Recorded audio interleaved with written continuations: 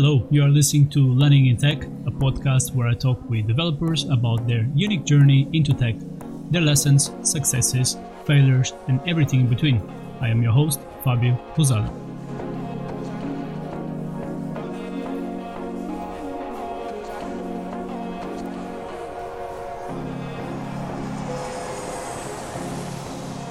Today I'm joined by Kurt. He's a full-stack developer turned DevRel working at Apollo. You co-host Full Stack Health podcast. You're a technical writer, mentor, do some conference talks, and fellow streamer as well, which let me just say that I love how your stream looks like. And I think we started more or less the same time on Party Corgi, and your stream just went like... So congratulations on that. Thank you. Although I do feel it's a bit of an unfair competition because I stream for Apollo. So, I've just been doing like monumental amounts of streaming as of late. And my personal channel just like gets updated as a byproduct. Which makes sense. Let me ask you, did you do the design for the Apollo streams as well? I know you were doing something with it. Yeah, it looks so good. Oh, wow. Awesome. Thank you so much. Yeah, I did the designs for it. Well, myself and Trevor Blades did the first iteration, and then it just kind of grew from there. As I learned more things about how we were going to use the platform, it kind of evolved over time. Yeah, and one thing that I want to do is what you do. You automated your whole... How do you call it? Social cards, yes. And I was like, I need to try to do something like that as well. And it's been like on backlog for ages, so I need to try to do that. Yeah, well, hit me up anytime. Be more than happy to show you how I did it. Yeah, it's pretty clever. It makes life a lot easier. But really, shout out to all the tools that make it possible because it's mostly just like Google Calendar, Zapier, Pipedream, and Cloudinary, and you put all those together and you get automated social cards.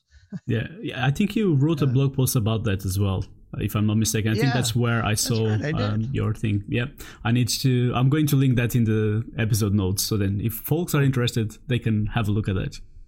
Just to get us started, if someone doesn't know what a DevRel is, what is a DevRel? Yeah, so that's funny because that's an interesting question. It's actually, you're going to get a different answer depending on who you ask. It's developer relations, developer experience, developer advocacy, community management. I mean, these advocacy and relations and all these things have existed in other parts of many different industries for a long time. They're often called different things like partnership programs and stuff like that. But it's a different answer because it's new to tech and a lot of companies do it differently. A lot of people who have the title of developer relations or dev advocate also view the role differently. So I'm just going to give you my personal experience, kind of what I see as the structure of it and the responsibilities, if you will, of these different roles, if that's cool, because it's kind of there. So I'm actually not like a DevRel. I work in DevRel. Developer relations is the thing that I do. I'm technically a developer advocate. And under developer relations, to me, there's kind of like a couple of different areas. The two biggest focus being community and then the dev advocacy, right? So under developer relations, we kind of bundle both of those things. I do a lot of community stuff as well, but really my focus is on developer advocacy. Developer advocacy to me, just at the end of the day, means clearing pathways for developers, helping them be successful in the endeavors that they are trying to do. And it doesn't necessarily mean within a path that includes the thing that you're advocating for. I just like helping people be successful. I feel like I'm doing well when the people around me are doing well. That's why dev advocacy is such a good fit for me. But yeah, that's kind of the difference to me. And I would say how I view DevRel and dev advocacy. Yeah, and that's very powerful because I haven't seen such a great community, especially in Twitch, like the tech community. Everybody seems to be happy to just get together, help each other, and just lift everybody's spirits. And I think that's also one of the reasons why I just sort of fell in love with streaming and the whole thing. And like I said, we started sort of the same time as well. So it's very interesting. You had a rocky road getting to where you are now. Do you want to? Road, yeah. Sounds like ice cream. Yeah, which is actually my favorite ice cream. But yeah. Oh, nice. Would you like to get us started with how did you get here? Yeah, sure. So this is like always like a weird topic. People tend to like get a little, weird around it, but like it's cool. I've been talked about this for so long. So what we're referring to is how I discovered tech. And I discovered tech taking a course while I was incarcerated in North Carolina. I served about 6.5 years in prison. I suffered really bad from depression, drug addiction, just a lot of stuff. Drug addiction led me to a lot of bad decisions, which led me to prison. When I got sentenced, I realized, like I just lost at least half a decade of my life, close up to 7 years.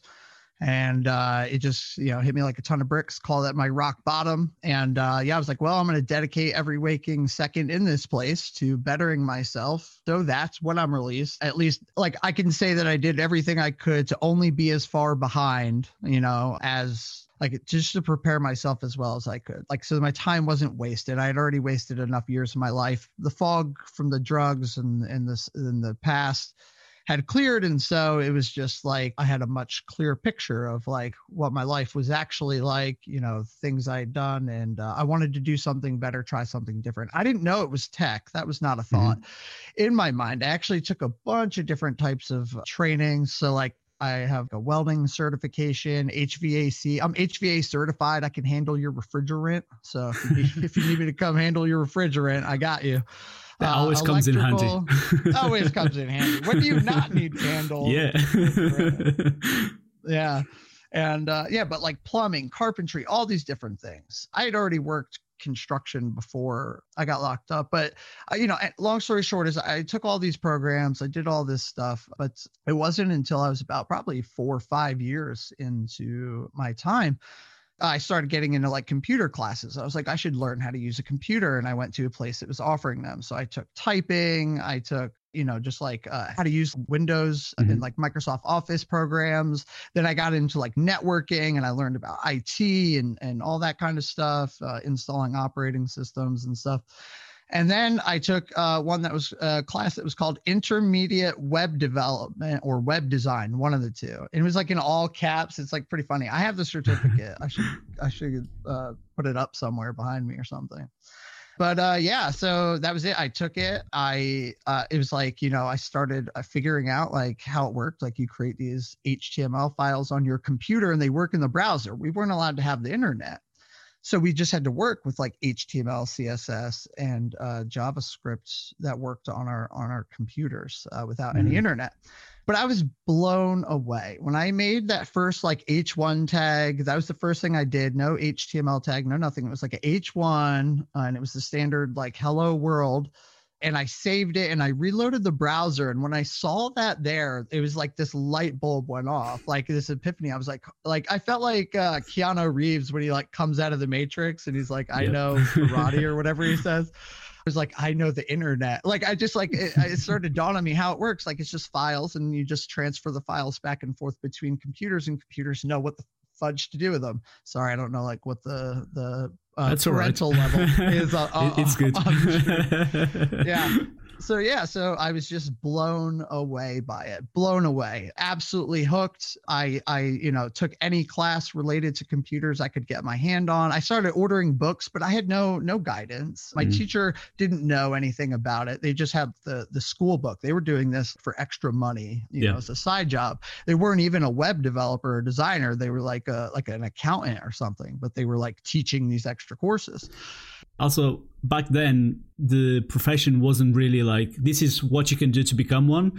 People were just finding and figure out where they could go. And I remember, I think this must have been the time when Dreamweaver was popular, right? Actually, it was just getting out the edge of Dreamweaver, a little bit more into that. So we're talking, I got out in 2010. So we're at like 2007. 2008, somewhere around there. I don't know. It's all a blur.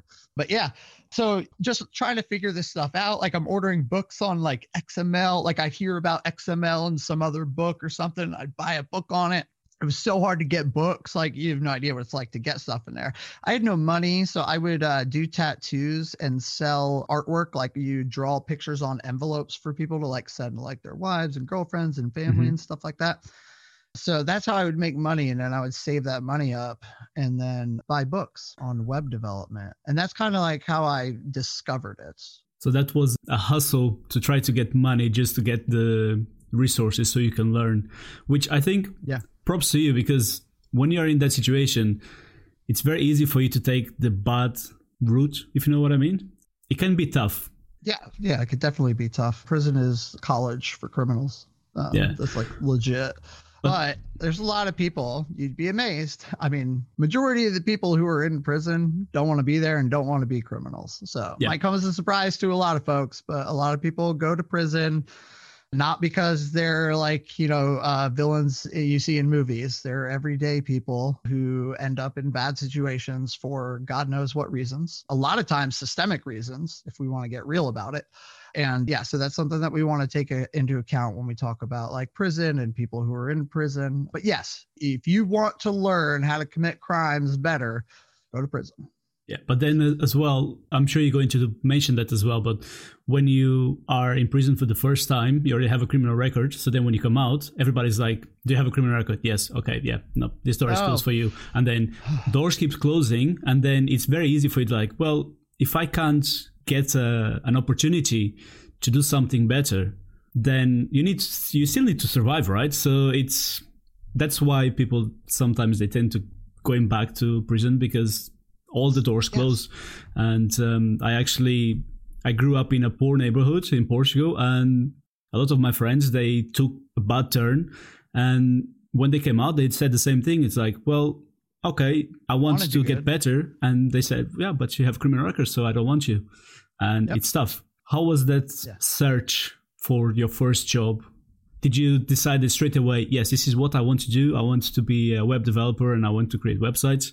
Yeah, no, I definitely knew that I wanted to be a web developer. As far as how the job search went, it did not go well. It took me so I got out January 2010, and I got my first job around start of 2000 and end of 2012, I want to say. So it took me like 2 full years to get my first job in tech. If you count when I started learning development, even though I was incarcerated, from when I started learning development until I got a job is close to 5 years. Yeah, so it was very hard. And that's the thing. So I want to just touch on what you said a little bit before about how people, they're not able to get jobs and they go back, and like lack of support upon release is that combined with unmeetable restrictions in parole is 90% of recidivism.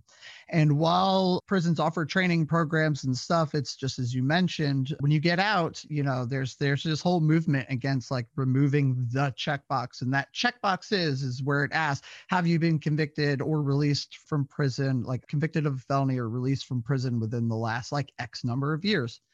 And checking that is a surefire way to not ever even get a call. So what I realized quickly was I just checked no. And then I can get the job, because they don't do the background check before they hire you. First they hire you, then they do the background check. It's very weird. But anyway, so I'd get jobs, and this is like everywhere. It was actually easier for me to get a job in tech than it was at McDonald's. Like I literally could not get a job at McDonald's or some places. McDonald's is actually a lot better with this now. But when I got out, I couldn't get a job there. I never got called back for McDonald's.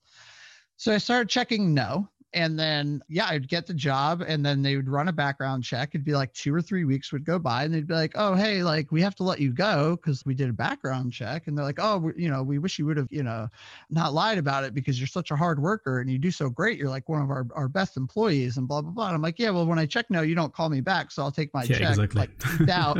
Don't worry. I've already applied to 15 other places. I have 2 other jobs lined up that are going to fire me in a few weeks too. So that's what I would do. I would just hop from job to job, try to take on freelance IT and web development work when I could. And then, just kind of like did that until I landed my first full-time job. Mm-hmm. That was actually my question. If a freelancer could be a way for folks, if they are in the same situation as you, if could be a way to go by that, because after you have a few years of experience, your college degree, university degree, whatever, doesn't matter that much.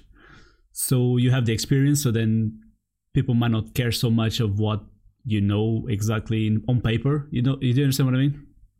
Absolutely. So I'm actually working right now on a nonprofit organization that's going to offer training to inmates post-release to teach them web development and freelancing. Yes, freelancing is the big missing piece here, and the key that I wish I had known about earlier when I was trying to find work. It does a couple of different things. One, it provides you with, it fills the time gap. So when you come out of prison, you just have a time gap. It gives you that history, right? Like you have this big time gap. I had an empty resume for 7 years. So I would put things, construction or freelance work and stuff. And then, I would do some work, build a website for a friend and put it on there as freelance work, stuff like that. So like it helps you build a resume. It helps you build income while you're trying to do this, but it's still hard. It's like a hard world. I wouldn't have known where to start or how to freelance. And like when you're working for yourself, there's a lot of things, you might not know about taxes and all that kind of fun jazz and how to deal with that, how to like watch out for red flag clients and stuff was things I didn't know. I'd get like caught up with these terrible clients that would suck all my time and energy out of me. So the goal is to provide 4 months training, 2 months freelance training, and then, just like a community for these folks. Yeah. That seems brilliant. Yes. Yeah. But well, if I can get it going, it's hard. It's taking time, but I'm working on it, working steady at it. But to answer your question, freelance is 100% a huge help. I'm sure that all the bureaucracy and all the paperwork and all the politics that you have to go through to get that sorted is just a pain in the bum. So yeah. And going back to the freelancing, even now you can go on Google and look how to do stuff. It's still not clear for a lot of folks, and you can go into this rabbit hole with all sorts of tips and advices on how to get it started. But it's what you say, it's all these red flags on the clients doing a job and then you don't get paid. And the whole dealing with clients is tough. So when you came out and you had access to the internet and any resources that you could get your hand on, how did you got into that? All right, I know this stuff, but I need to learn all of these other things. So how did you fill up your gaps? Good question. So I didn't know, like even still coming out and having access, just inherently just having access to the internet doesn't fix the problem at all. As a matter of fact, it made it worse because then I just realized how fucking much information was available about web development, but I had zero idea what a PHP was or when I would use it compared to a jQuery, or like I didn't even understand that one's for the client and one's for the server. Like there was still a lot of learning left to do. And I just kind of struggled my way through it. I just started trying to build things, mainly a portfolio website. So that's why I started with front end stuff.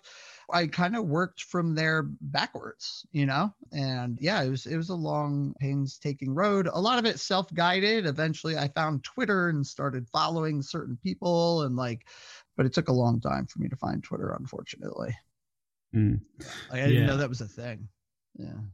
I understand that completely, even because you can get so overwhelmed with all the information, and then we are in the JavaScript world, right? At every single almost day, you have a new framework or a new thing coming out and say, this is what you need to use now. It's like, come on, I'm just finished off learning something that now everybody's saying that it's obsolete, but not really. So it's hard to try to find this path and say, this is all you need to do. But I think your way is probably the best way to do it, is just try to create your portfolio, work your way back and say, okay, I want to create a website that supports, I don't know, a chat service or something. And then you start thinking, this is how I do it. And you start researching what you need to learn. And I think in my case, doing projects is probably the best way for me to learn. Each person has a different way to learn, but it's when you get stuck and you have to unstuck yourself, that's when things start falling in place. Did you had anyone that helped you as well, or was it just self-taught and that's it? In the beginning, it was pretty much 100% self-taught. I didn't really have anyone to help me. I didn't know anybody else who was into web design or web development. I did start going to school though for it. So like when I got out, I did realize that the things that I was building weren't great. So I actually went and took some college classes for web design or web development. Like the things I was building weren't good. So I went for web design, and I met some other people who were like building some stuff, but they were like, honestly, pretty much at the same level that I was at, which was like, we could make sites with HTML, CSS, and JavaScript, PHP, like, using like WordPress or something like that. Like we knew how to like do that, but I didn't really have anyone who knew the tech industry. And so I want to touch back to, which is like you mentioned how JavaScript just in and of itself is like an endless pit of choices. Yeah. When you're new to technology and you don't know the difference, like that's already siloed. So it's that bad and you're already focused on something, front end development, right? Like for the most part, yes, you can do JavaScript, I know, server side and anywhere, but like most people come to it in most cases from like the front end perspective. But yeah, it gets even more confusing. Exactly. So I can even use it for server side. But when you're very new to tech as a whole or web development, you don't know. I could pick Python or Ruby, and like eventually those things lead me to HTML and CSS, but like it's just too many options. It's very overwhelming. Yeah. I think my point there is just that like it was very frustrating and a very hard couple years from the research that I had done. And one, I just loved it, luckily, but not everyone's in that position. I love development. It was, I still do, but not as much as I did then. But long story short is that it's a very tough road. And I think a lot of times we like kind of skip over that.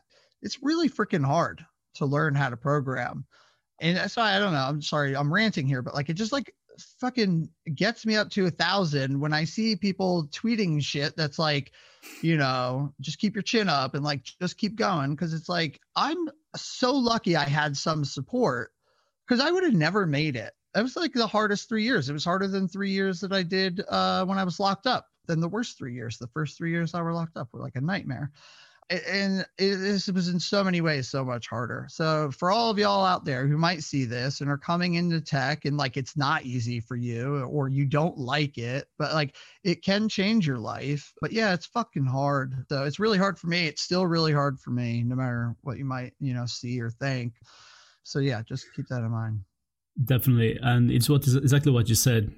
When you see these tweets about that, oh yeah, it'll be fine, just keep at it. When you are stuck on a problem and you keep being stuck on a problem, you just think, man, I suck at this. Why the hell do I do this to myself? So when you're a beginner and if you don't have anyone to help you, it's pretty scary. It's pretty scary. Yeah, I would watch video tutorials of someone using some jQuery plugin to do this thing. And I swear for God, I would pause every second of the way. Their code, my code. Their code, my code, and that shit will not work no matter what. I can't get it. I have no one to help me. I'm Googling, I'm coming up with nothing. I'm so mad, but sticking with it and then finally figuring out what it was. And you're like, what? Oh, I can't believe it. And then like, but that's programming. Yeah. That's why I always say if someone wants to get started with tech, or if they are starting their journey into learning to become a developer, it's a good idea to look and watch some tech streams, because when you're consuming tutorials, courses, videos, the product is already done. You don't see the struggles. So you just, when you're looking at a course, you assume that, oh, for this person, it's very easy, but I am struggling. So why the hell is so easy for this person and it's not for me? Yeah. And then when you go to TechStream and you see the streamer getting stuck on the same things as you'll be like, oh, okay, so that's all right. I can be stuck as well. It's just not me that I am bad. And I feel that this really helped me as well with my imposter syndrome, because I used to be like, okay, I don't have a CS degree. I'm learning on my own. I still don't exactly know my path. What do I want to do in tech? I know I want to do something with code, but what I haven't figured out yet.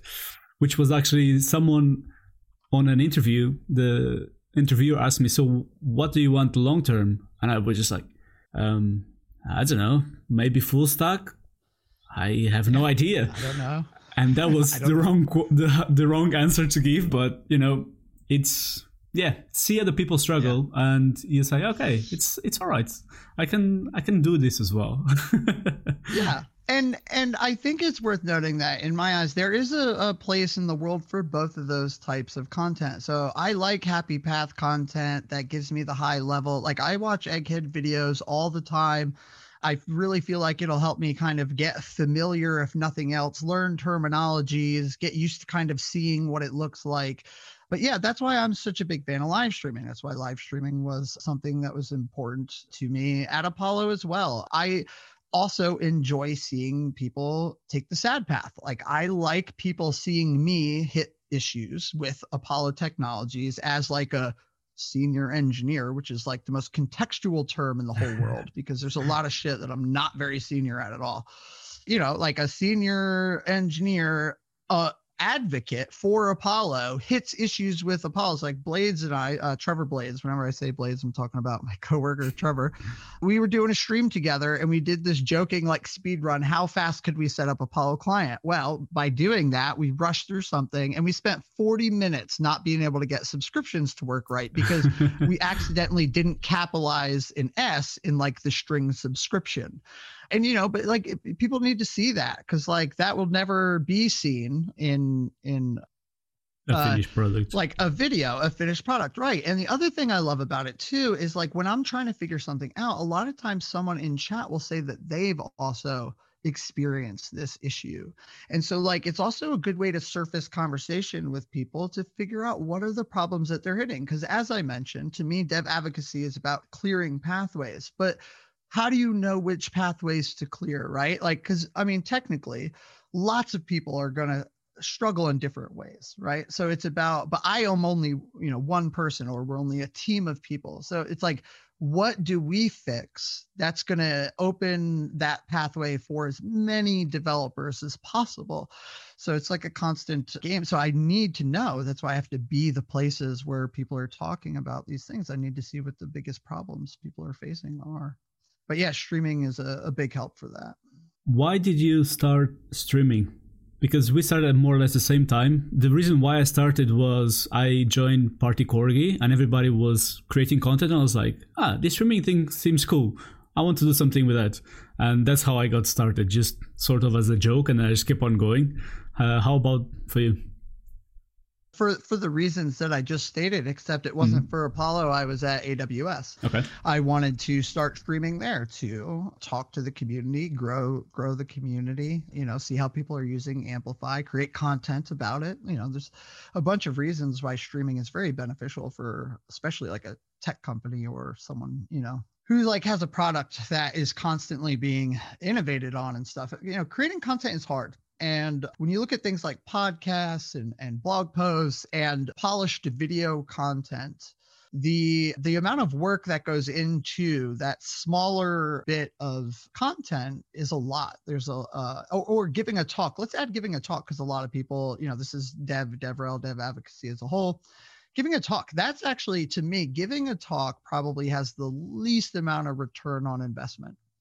Okay. I like conferences, but I feel that there are better paths for awareness if that's the goal. Giving a talk is an awareness goal. It's spreading the word, right? And I feel that there's just better avenues because of the amount of effort that it takes to prepare a really good talk. It's a lot. Mm-hmm. It's a really lot of work. I feel like I could get the same amount of benefit out of something shorter, like a stream where we focus on that same subject, but maybe it includes another person, which is more engaging, or like we live code something or something like that. It still exists. I can put it onto YouTube. Its value does not end when the stream ends. Also, another thing that I love to do is cut clips from my streams of like very useful things like setting up Apollo clients. It's one thing that you do within a stream. So you can create more polished content from a stream as well. But it's about the return on investment. Again, I want to help as many developers as I can. And streaming allows me to create content across a wide variety of topics, oftentimes pull out little reusable clips that are useful to everybody for other things, and grow a community at the same time. Events, I think, are still very good and valuable. I just think for a dev advocate, giving talks is not as beneficial. You know what I'd rather do? I'd rather empower someone in the community to give a talk at an event, build that relationship, as well as just lift somebody up and help them out. So yeah, it's just, and again, that's just my opinion. Everyone has different opinions on what's valuable. I just don't, weight those as high. But yeah, I weight streaming pretty high because of all of the different things that it lets me do. We run 2 to 3, sometimes 4 streams a week. You can't give that many talks a week. You can't, create that many polished videos a week. You're just not going to be able to get that cadence. And the stream is a bit more forgiving because if you make a mistake, it's all good. People expect that. And like you said, you have the chat where people can ask questions, people can help you. The interactivity is just better. Way better. Siu Oreo said that I kind of feel like I don't get a whole lot of technical conference talks since they move so fast. And she likes watching stream better for technical stuff, which is true. I find it as well, especially now that all the conferences move to remote. So everything is virtual conferences now because the whole virus situation. And I've watched some. And even if I sit, let's say 8 hours watching talk after talk, maybe the first half an hour, it'll stay in my head. And all the others, you're just watching like you're watching TV. You're just switch off very easily. Whilst if you are watching a stream, you can ask questions, you can interrupt. The retention is better. And again, you see the other person making mistakes. Yeah, for sure. And I do want to say too, though, like I do really like talks, but I agree. I think the real technical deep dive talks are hard for me. I like them for the high level stuff, though. They're really cool. Just when someone's like, this is like a new technology and here's kind of the things that you can do with it. And like, that more high level stuff, I do like it. And I think there's a place in the world for talks, for blog posts, for streams, for polished video content, and ideally having them all, like documentation also, right? All of these things ideally exist. That's very hard to get to, right? That's the goal, because now you are covering all of the different types of learners, because it's really kind of what it boils down to is people have different, ways they like to learn and absorb information. And that might even change depending on the subject matter. Like Siora said, for deep dive, much better for a stream, but who knows? Maybe, she likes blog posts better for other things, right? Like it's about trying to meet developers where they prefer to get content. And so our job should be to be talking to our community in particular and figuring out, where the best places to meet them at. So yeah, that makes sense. How can you create a network of people that can help you achieve your goals faster? Because I'm sure that with your previous experience and struggles, you had to get that network going. And every developer that I have spoken so far on the podcast, they always say, you need to build your network. You need to build your network, which sometimes I get some good advices, like just go on Twitter, start DMing people, talking with people and stuff. But there's still always a barrier there. I'm not sure if you have any sort of advice on how to network better or how to network even. Yeah, I mean, networking is a very interesting thing. I'm not even like a huge fan of, I say network sometimes, but like we should move away from that term. It's just like focus on building your community. Find like the people, that you want to interact with them. So here's the thing, growing a network, so Will Johnson has a great book that can actually help you get started and kind of figure out, how Twitter works, the ideas behind networking. And one thing that he says, which I agree with 100% too, which is like, focus on engaging over engagement when you start out, just meaning like when you first sign up to Twitter, or if you've been on there for a while, but haven't gained a following, when you tweet something, no matter how good it is, you could be tweeting like really awesome things, unfortunately, the way that Twitter works, because they want people to stare, they want people to doom scroll, right? So they're going to surface content through this algorithm that's based on followers and interactions and all this other garbage. Your tweets aren't going to show up for many people. Even if they're following you, there's so much other crap that's going to go into their timeline before yours does because of Twitter. So find people who are in the community, who you like, who you respect, who have a decent following, and engage with them, because that's going to show up for everyone. And now I'm warning, I'm not saying go reply guy all over people's timelines. Like, I always have to, mark this, right? I'm not saying go offer unsolicited advice, but just like saying, hey, or like, that's cool, or like just opening the door to conversations, ask questions, or like if you see someone asking a question or for help, then that's a great time to offer some help. And I think, it's just about trying to grow it as organically as you can, because unless they're driven by money, like companies have referral programs where, they're trying to get buku bucks for like getting you to come work with them. In most cases, there's going to be a lot of trust involved in somebody making a referral for you. And the best way to get jobs is through referrals, but it is not also the only way. You have other options. When I was first starting out, I created 3 different versions of my resume, one for kind of each type of role in which I thought I could find myself in. And then I created a couple generic cover letters around each one of those type of roles that I might find myself in. And I would apply to 50 places to 100 places within a month. And it's like a numbers game. And, and it was very exhausting. And I'm like, that's on the borderline of hustle porn. So like, take it with a grain of salt, but you can also blanket. I was like, if you go on monster.com, there's a lot of web development jobs. And you want to be careful you don't end up at some place that is, just like a developer mill in a complete toxic environment. But there are companies who like have decent, engineering teams that still use Monster and stuff like that. And it makes it very easy to apply because you upload a couple of your resumes. You can pick which one you attach. You can attach a cover letter that you've copy and pasted in. You can manage all of them through their UI. You can use something like Airtable or Trello or another Kanban type board, GitHub issues even, to track these jobs and where you are at with them so that it doesn't become unmanageable. And, there's just like a lot of things that you can do, but landing your first couple jobs, it's going to be very hard. It's going to take a lot of time.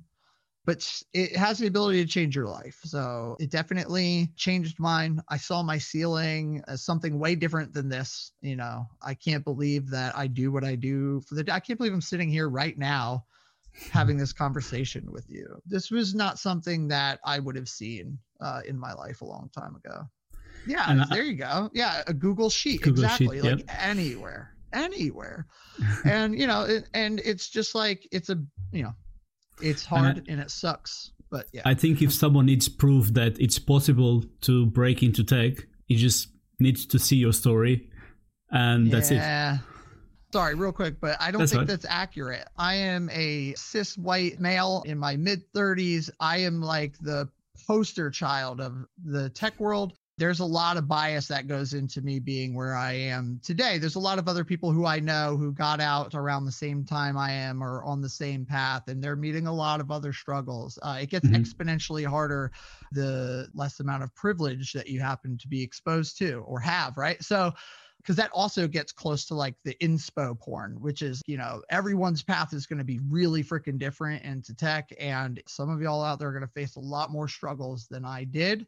Yes, it was hard, but you take someone who's like Black or Hispanic and you put them in my background and their journey into tech is not going to look like mine. So I just want to, that is a very good point. Yes, that is a very good point. And I didn't really mention in that sense. Do you know what I mean? Yeah. It's just sometimes when people say, no, this is impossible, I can't do it because I don't have a CS degree. A degree is a degree. Yeah. It's a piece of paper. And I keep saying that piece of paper, universities are meant for you to know the right people that can open you doors. Unless you want to be a doctor, lawyer, and all these professions that you require that piece of paper, a lot of times it's for you to know the right people and start that network that you need to Yeah. get. Yeah, But, I think growing your network is one of these things. It shouldn't be like a short-term goal. It shouldn't be like a task on your list, grow my network, something you can check off. That's something that is forever growing and should be expanding, because it's just like, you want as big a view of the world as you can get anyway. So you might as well as just try to interact and build relationships with a lot of folks. No time like the present. Everybody's at home, so it's a great time to Definitely. try to reach out and build some relationships. And that's, I want to focus on that, which is like, a lot of times a network tends to have a self-focused connotation, whereas a relationship is bi-directional. And like a true network, you are also helping other people who are in your network. So keep that in mind as well too. This should be something where you all help each other grow. And this is also going back to what we said earlier on, is trying to help other people. That's the best way for you to grow your network, and try to lift up people around you. When you keep doing that without expecting others to get something back to you, just do it because you want the other person to achieve and be the best they can, then you start getting other folks drawn to you because of that. So yeah, it's the whole, don't think what you can get, just give. Yeah. And something else that I wish I had learned too, exactly, is making friends instead of getting something from someone, 100%. Yeah. And then there's a couple other things too that I think help people starting out too. One, learning in public. Learning in public is an invaluable tool to growing your network. And like how I was talking about engaging with others, this is on the flip side, creating tweets, blog posts, notes, whatever, videos, anything, but just do it in public. Because one thing that I did notice myself in my own social media presence, especially with Twitter, was I adopted GraphQL pretty early. It was still pretty young. And when these technologies come out that people tend to like clip onto, you end up, if you have been creating content about that, there's like my first experience kind of learning in public, although I was still doing it for a job. I was at Major League Soccer, but by creating this content around GraphQL, there wasn't any. So when people Googled these things, my name popped up, and then they just started following me. So when I started writing about GraphQL, I went from like 300 or 400 followers on Twitter to a couple thousand pretty quickly. So by learning in public, if you're learning about a certain technology, that becomes something that people start to find invaluable, or becomes like, the next big tech topic. And I was just like experimenting with it at the time. And then, you might end up growing a network through that means, and you get to share information with people, which is really cool. I love that, because I keep saying to folks that just create a blog. It doesn't need to be pretty. It doesn't need to be anything. Just put out what you've been learning. What did you struggle? Because if you are starting to learn, let's say Python, I started with Python. If I want to go and speak about Python basics, for me, it makes sense. But for someone that is starting now, things don't make sense when you're starting. So they have a better perspective. They have that beginner's perspective that can be invaluable to someone that is on the same level as you. And this is one thing that I love with Party Corgi, is that everybody's like, yes, just put it in writing, create videos, create content, just put it out there, because people will find it valuable. Yeah. Which actually brings me to another point that I wanted to discuss, which is that will make all of this a lot easier for you, is try to find yourself a support system, a community, right? And like when we look at Party Corgi, it's hard to put yourself out there when we talk about learning in public and stuff. I know, at least it was for me. I had a very hard time, like, just even tweeting. The amount of anxiety I would get from having an opinion about a tech thing would just blow me away. Like I viewed blog posts as these, polished gems that had to be like, like a thesis, right? Like indisputable. Like I'm going to prove this. I'm going to sit down in front of like a panel of doctors and like argue with them about the validity of my assessments. Right. But that it's not what it's like, but it feels like that. And actually at times it can be like that. Like years ago, it's gone now. I deleted the whole account, but I did a couple of YouTube videos, and the comments were just horrendous, really hurtful things people say in there. And it's just, I stopped for a while, but having that network, having the support to lean on folks who have been there, who can help kind of guide you along that process and boost you up and celebrate when you work up the ability to create content and release it to the world. It's invaluable. At least for me, I'm pretty introverted and I get like real weird about, self-esteem issues and all that fun stuff, depression and all that. But for me, like having a support system like that full of people who are like, yo, you're awesome. Thanks for creating this. It was so helpful to me. Or just like people are like, oh, you should write about that or something like that. Like fuels me all the time. 90% of the content that I've actually been able to create has been because someone has been like, you should write about that. Even that GraphQL stuff I was talking about, they were like, no one's really like using it at this level in production right now. Not a lot of people have written about it. You should write about that. And I did, and I got a bunch bigger network because of it. I guess the next step is going to be writing a book about GraphQL. Well, never writing a book. So here's a fun story. I was writing a book about GraphQL.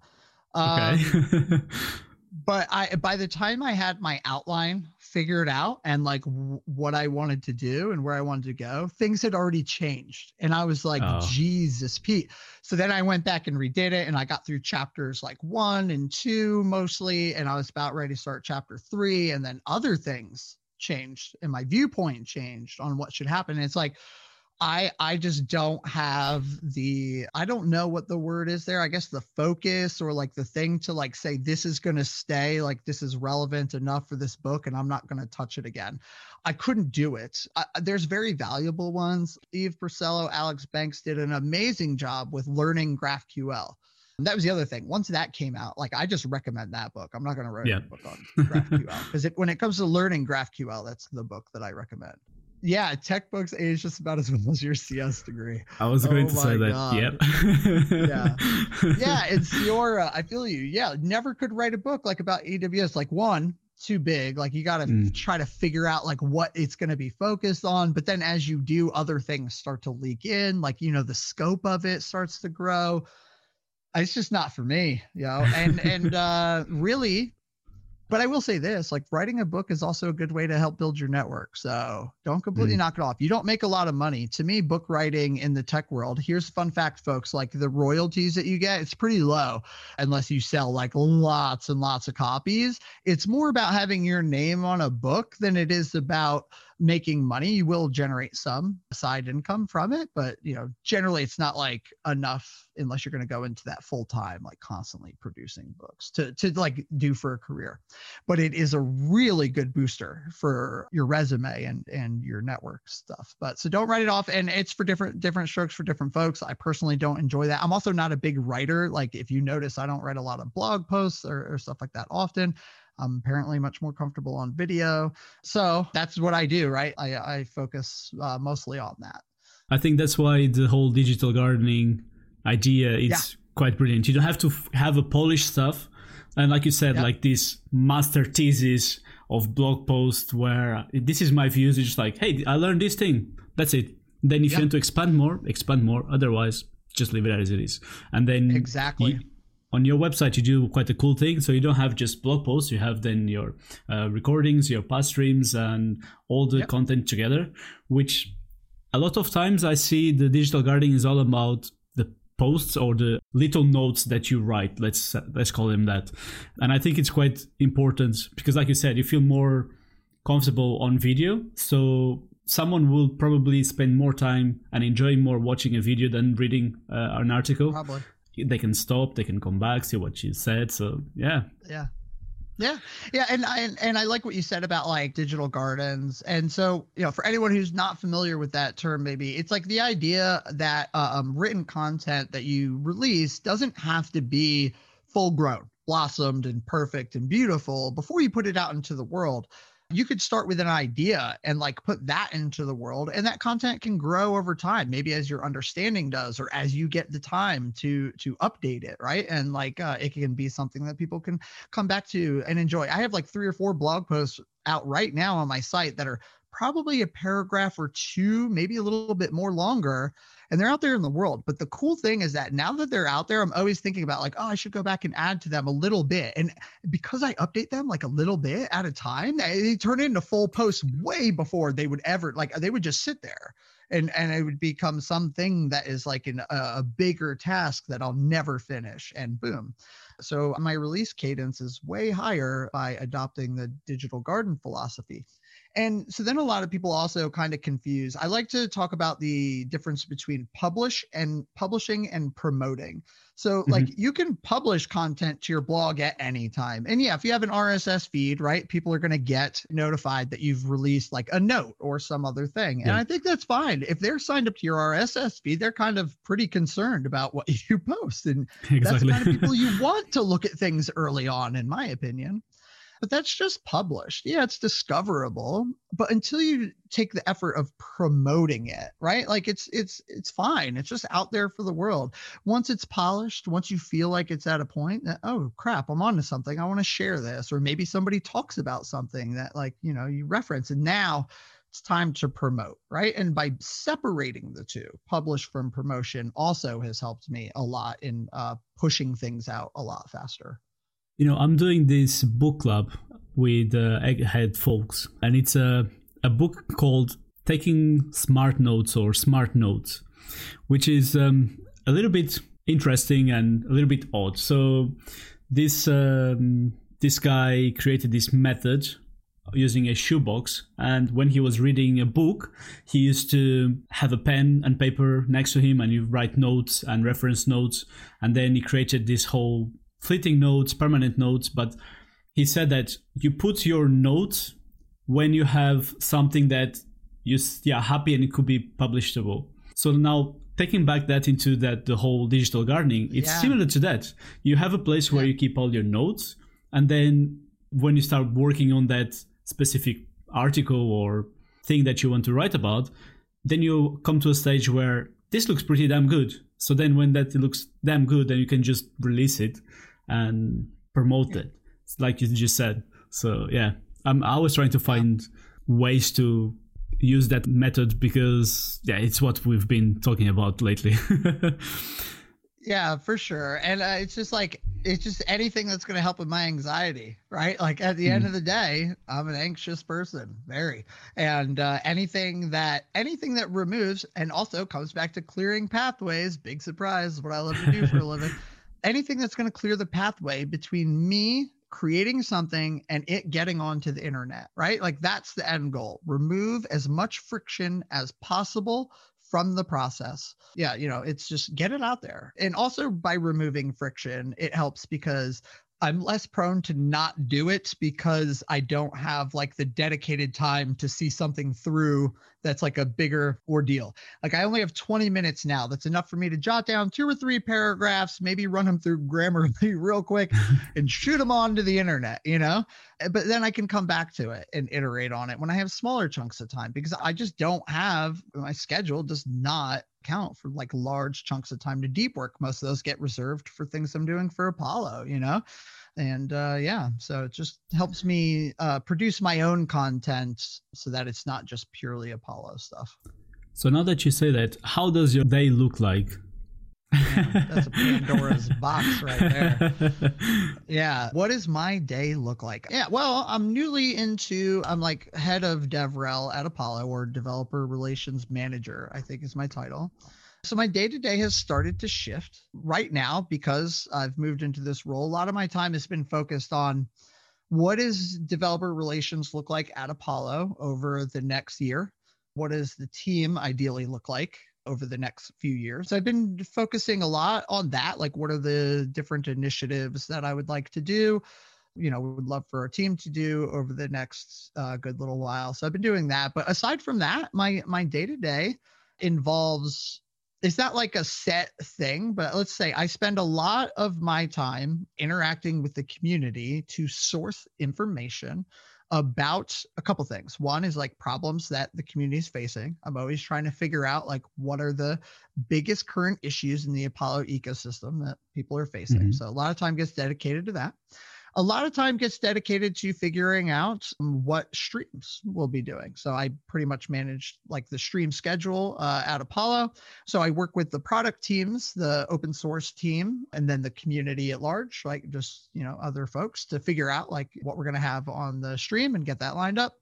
I'm working on something called the Apollo Champions program, which is basically us being able to identify who is in the community, understand the ways in which they're engaging with us, and reward them for said engagement.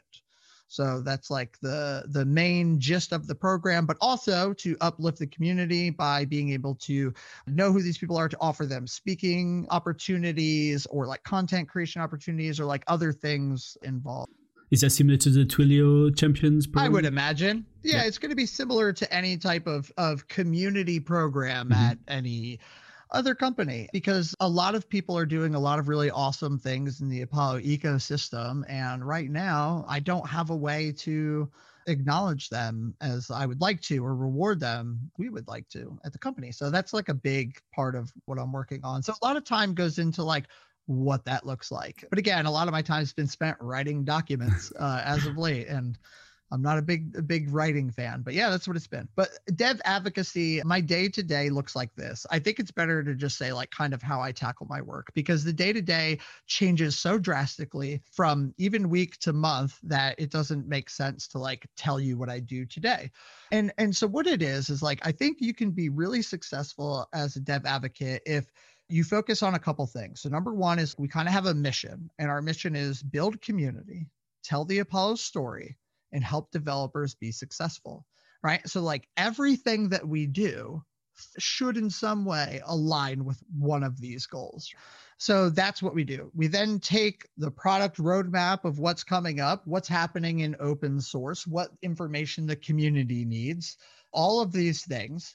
And with our North Star of our mission and what we're trying to do for Apollo, we have to figure out what is the best way to spend our time doing that. We invest a lot in written content through the blog and streaming content, but there's the Apollo Champions program. We're working on like a community Discord and like all these other things. There's like a whole lot of other stuff that we work at, but those initiatives will change. And when they change, my day-to-day will change drastically. Like right now, we're doing a lot of work sourcing speakers and panelists for some upcoming events, but hopefully we'll be hiring a community manager in the next coming months. And then I won't be doing that anymore. They will. And then my day-to-day will switch to something else, or we'll complete an initiative and then that day-to-day will change. But at the end of the day, if you're doing dev advocacy, you want to be clearing pathways for developers, whatever it takes in that middle road, updates to documentation, creating video content, creating blog posts, connecting a community member with another community member who's already experienced this problem and has a solution, or empowering community members to create content to do this kind of stuff, right? It doesn't matter what it is. And that's why I dislike hearing like, oh, become a developer advocate, travel the world and do talks and shit. And it's like, yeah, cool. Doing talks is awesome and that can be part of it, but that's part of it. And then I used to say, developer advocacy is about being an advocate for the community to your product teams. And like, yeah, that's also part of it, but that's not the whole story. That is one of the ways you're going to clear pathways, is by having an effect on the product roadmap. But you can have an effect in a million other ways. You might teach somebody, let's take Twilio for example. You as a dev advocate for Twilio, you might work with a content creator who's creating a course on Twilio. So that this goes back to, remember, telling the story of the company. You are making sure that the content they create is going to have best practices. You're giving them free access to like the core team and generally other stuff to figure out how to do that. And now that person is going to create content that's going to be viewed by thousands and thousands and thousands of Twilio users, right? So it's like you have to figure out what's the best way to do these things. But at the end of the day, it's about helping developers be successful. And that's it. That's to me. And actually don't at me. Like that's what I think it is. And I'm not up for debate about it. Yeah. Yeah. It's always interesting to us because our job, well, I say our, but I'm not a developer yet, but a developer's job every day is a little bit different. You might be working on a particular thing and then the next week you work on a different thing. So every day is different. So yeah. Did you just say you're not a developer? Well, I'm not a, how should I say that? I'm not employed developer, if that makes sense. Yeah, I mean, well, you could be employed in another field. Let's put it this way: you're not paid to write code right now. You're not paid to develop, right? Yeah. In my eyes, the second that you write a program and tell a computer device or any other thing to do absolutely fucking anything from some sort of written thing, you're a developer. Like, I don't know what other thing you need. Yeah, that makes you, once you start programming, you're a programmer. Once you start developing, you're a developer. Like, that's another thing that I think, what is the bar? Like, am I not a filmmaker if I make a lot of films, but I don't do it for Hollywood, right? Like, is that like, you know what I mean? Like, yep. Ugh. I think it was actually you that tweeted about that a few months ago. The whole, you don't have to be employed to become a developer, or you don't have to get a job to say that, oh, I can be a software engineer. It's a title, and sometimes we just get too attached to our titles. Yep. It's a job title. Like, people don't be walking around like, I'm a fucking asphalt layer. I'm a level 3, carpenter. Like, it's a job title. You're so much more than that. Development is just something you can do, but like, you're a person. Don't let tech consume you. I did that for a few years. I completely defined myself by how good of a developer I was, or if I was like employed as a developer. I let it really mess me up there for a while. Yeah, no, you're so much more than that. People will treat you like how you view yourself, and if you calling yourself not a developer, then people aren't going to see you as a developer. Like, you are a developer. You write code, you make computers do things, and it's awesome. Like this, and that's wild. And and honestly, still not a lot of people can do that. And it doesn't matter if you're paid to do it. It's a very valuable and impressive skill to have. Sure. Fiora. Yeah. It's what she was saying, that she started taking herself more serious. She started calling herself software engineer. And I see that sometimes when folks are trying to apply for a job, if they have that software engineer title, they get asked for interviews more often than if you just say that you're a developer. And it's just the same thing. It's the same thing unless you are from a country like me in Portugal, that you are not allowed, it's like legally not allowed for you to call an engineer if you're not part of the engineer's bar. So you need to have an engineering degree and you have to do a test. That's interesting. But in UK, that's not the case. You can become a software engineer if you do software engineer stuff and you get paid to do stuff with that. Yeah. So if you're not from a country that you can't legally call you an engineer because you're not part of a big boys club or something like that. You know what I mean? I see where you're getting on. And it's another thing that's just start making me think about it, and it does make a lot of sense. Yeah, and it's just a mindset thing. It's like, you're how you define yourself. We're the only ones who can define ourselves, and so we damn well better, define ourselves well, right? And it's like, I don't know. I don't like getting caught up on titles, and it's like, it's interesting. Like, my job is I'm a developer advocate. I am not a developer advocate. That is not like a thing, right? Like, that's like one can be, I guess, right? It's just your job title. Yeah, and that takes a while to like get that separation. I think when I get in roles that I really enjoy, so like I was a tech lead at Major League Soccer, and again, I really enjoyed that role, much like I enjoy management or dev advocacy, because it's about clearing pathways for people. Like, management is about clearing pathways for your team. Team lead is about clearing pathways for your team, right? So it's like, I tend to really enjoy these roles, it seems. But long story short is that I kind of like did for a while, like, identify myself like as a tech lead, like, oh, I'm a tech lead, but it's like, no, you're just like Kurt and your role is tech lead.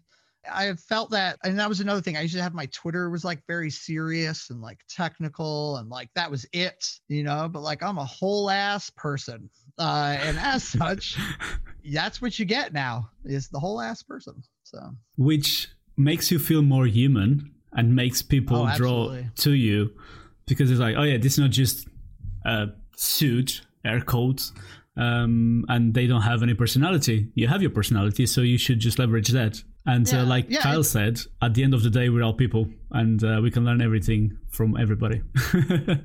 Yeah, exactly. It's like funny. And I think the problem is, I think it spans the globe, but it's like really bad in America. Like in America, it's very common to like meet someone and then just immediately be like, what do you do for a living? You know, it's like weird. It's like very like job focused about things. Like I'd rather ask someone about like my interests. Like, why do you want to know what I do for a living? You want to hear about like me like trying to debug some like fucking missing semicolon from a JavaScript file or something? Like, why do you care? You know? Yeah. Like, but now I know what you do for a living. We're friends. Sorry. All right. That's all right. I think I just have, maybe I'm completely wrong on this perspective, but I think in US you have this hustle mentality where your job is what defines you, whilst comparing maybe to UK. Sure, if you work in maybe a teacher, finance, and all these prestige works, people don't really care that much. I think in UK, people care more about the weather than what you do. Yeah, it's been my experience in a lot of other places in the world that no one gives a shit what your job is. And I love it. Yeah. I'm all about that. Yeah. Talk to me about fun things like photography, CrossFit. Mm-hmm. I could talk to your brain out about CrossFit. We could just redo another one of these and I'll just talk about it for an hour and a half. Right? Yeah, exactly. But like, that's the point is like, you know, I don't know. I'm not a big fan of talking about my work. And I think the difference too is like, I used to be a lot more passionate about coding than I am now. And I think it's fine to talk about things that you're passionate about, but like, I just hate the harping on like work. Like if you want to tell me about development because you're just like super enthused, I'm all for it. And that's not what I'm trying to like get at. I just wish we would get away from the stigma of people are their jobs and like that defines their worth or their knowledge, or like Kyle said, right? Or like you can learn from anyone, like junior and senior, right? Like this whole freaking dynamic that needs to just go right in the trash. And this is another reason why I wanted to start this podcast. So the whole idea started in a Party Corgi, actually, when Robert Tables was saying about was telling about his story when he used to drive trucks, and I was like, man, that's so interesting. And I started toying with the idea of like, so what sort of path other developers took to be where they are now? Yeah. And I just like to learn about people, and I thought, you know what, if I find this interesting, I'm sure some other people might find it interesting as well. So I might as well just put it out there. So absolutely. Yeah. That's awesome. You know, I want to see like eventually in a few years, there's going to be like the 6 degrees of Party Corgi network, like kind of like, you know, it's like every like thing that content is created, you can like relate back to Party Corgi network within like 6 connections. But it's what you said, is having that community that empowers you and just 100%. Makes you want to do more, because you know I'm still part of this makers community, but a makers community sometimes can be really, really, really toxic, aggro. Yes, it's like my product is the best thing, everything else is crap. I mean, if you go to Hacker News, sometimes the comments are tough. Hacker News, Reddit, all those places, I avoid them. Yeah. Like a pandemic. Hey. We've been going for a while, and I appreciate your time to share your story and share your views and your journey and everything. If folks want to get in contact with you, ask about anything about Apollo, GraphQL, your story, what is the best place to do it? Subscribe to my Patreon. No, I'm just kidding. I think you've got it like displayed below. So just like here, folks, this is where you can find me. Yeah, you can find me there. It's the best, easiest way to reach me. Yeah, and I love to talk to you. I love to talk to people. I'm actually an introverted extrovert, so I can talk to you because we're through the internet pretty easily. That's not a problem. If we were a group of people and I did not know you and we were at an event, I would never speak to you. I'd be like, right out the door. But yeah. I don't want to take much of your time, but that's very interesting because I'm a flight attendant, right? I can be at the front of the plane and grab the interphone and talk for everybody. But it's sort of like when you're doing a talk, you're not really looking at the faces. You're just looking at nothing, and it's fine. But if if I'm together in a group, I'm exactly the same. My wife, she's a teacher, and she has a colleague that every December gets us together to do like a Christmas kind of meal, and people talk, share drinks and stuff. And the first like 3 years, I was just staying like a board, you know, like just a statue, looking at everybody. Is like, I feel awkward as hell. Saying phrases at all the wrong times. Just like super awkward. I feel you. Yeah. It's a real struggle for me. And like as a dev advocate, that's something that I've had to balance a lot. But luckily, my want to help people succeed outweighs my want to be alone. So it's just, that helps. Works out. Yeah. You just need to take time to recover after every interaction. Yep. That's it. Yeah. Just go recharge my batteries. Yeah. Yep. But this has been awesome. Thank you so much for having me on. Yeah. I love it. Thank you so much for taking the time to talk to us. Yeah. I think we need to do another episode about CrossFit. Oh, I'd love to. Okay, I have to say, I don't know much about CrossFit. No problem. Give me an hour. You'll know way more than you wanted to. That's for sure. But also thank you to everyone in chat for coming here and listening to my story. I appreciate y'all so much. Thank you. Yeah, thank you. I hope you have a good day. Cool. See you later, everyone. See ya. Thank you for listening to this episode. I hope you liked it. You can find information about what we talked, read the transcript on landingintech.com. Make sure to follow us on Twitter at landingintech and join the Discord chat. Whenever I'm about to go live with a guest, I tweet about it, so you can join us on Twitch and ask questions. Have a great day.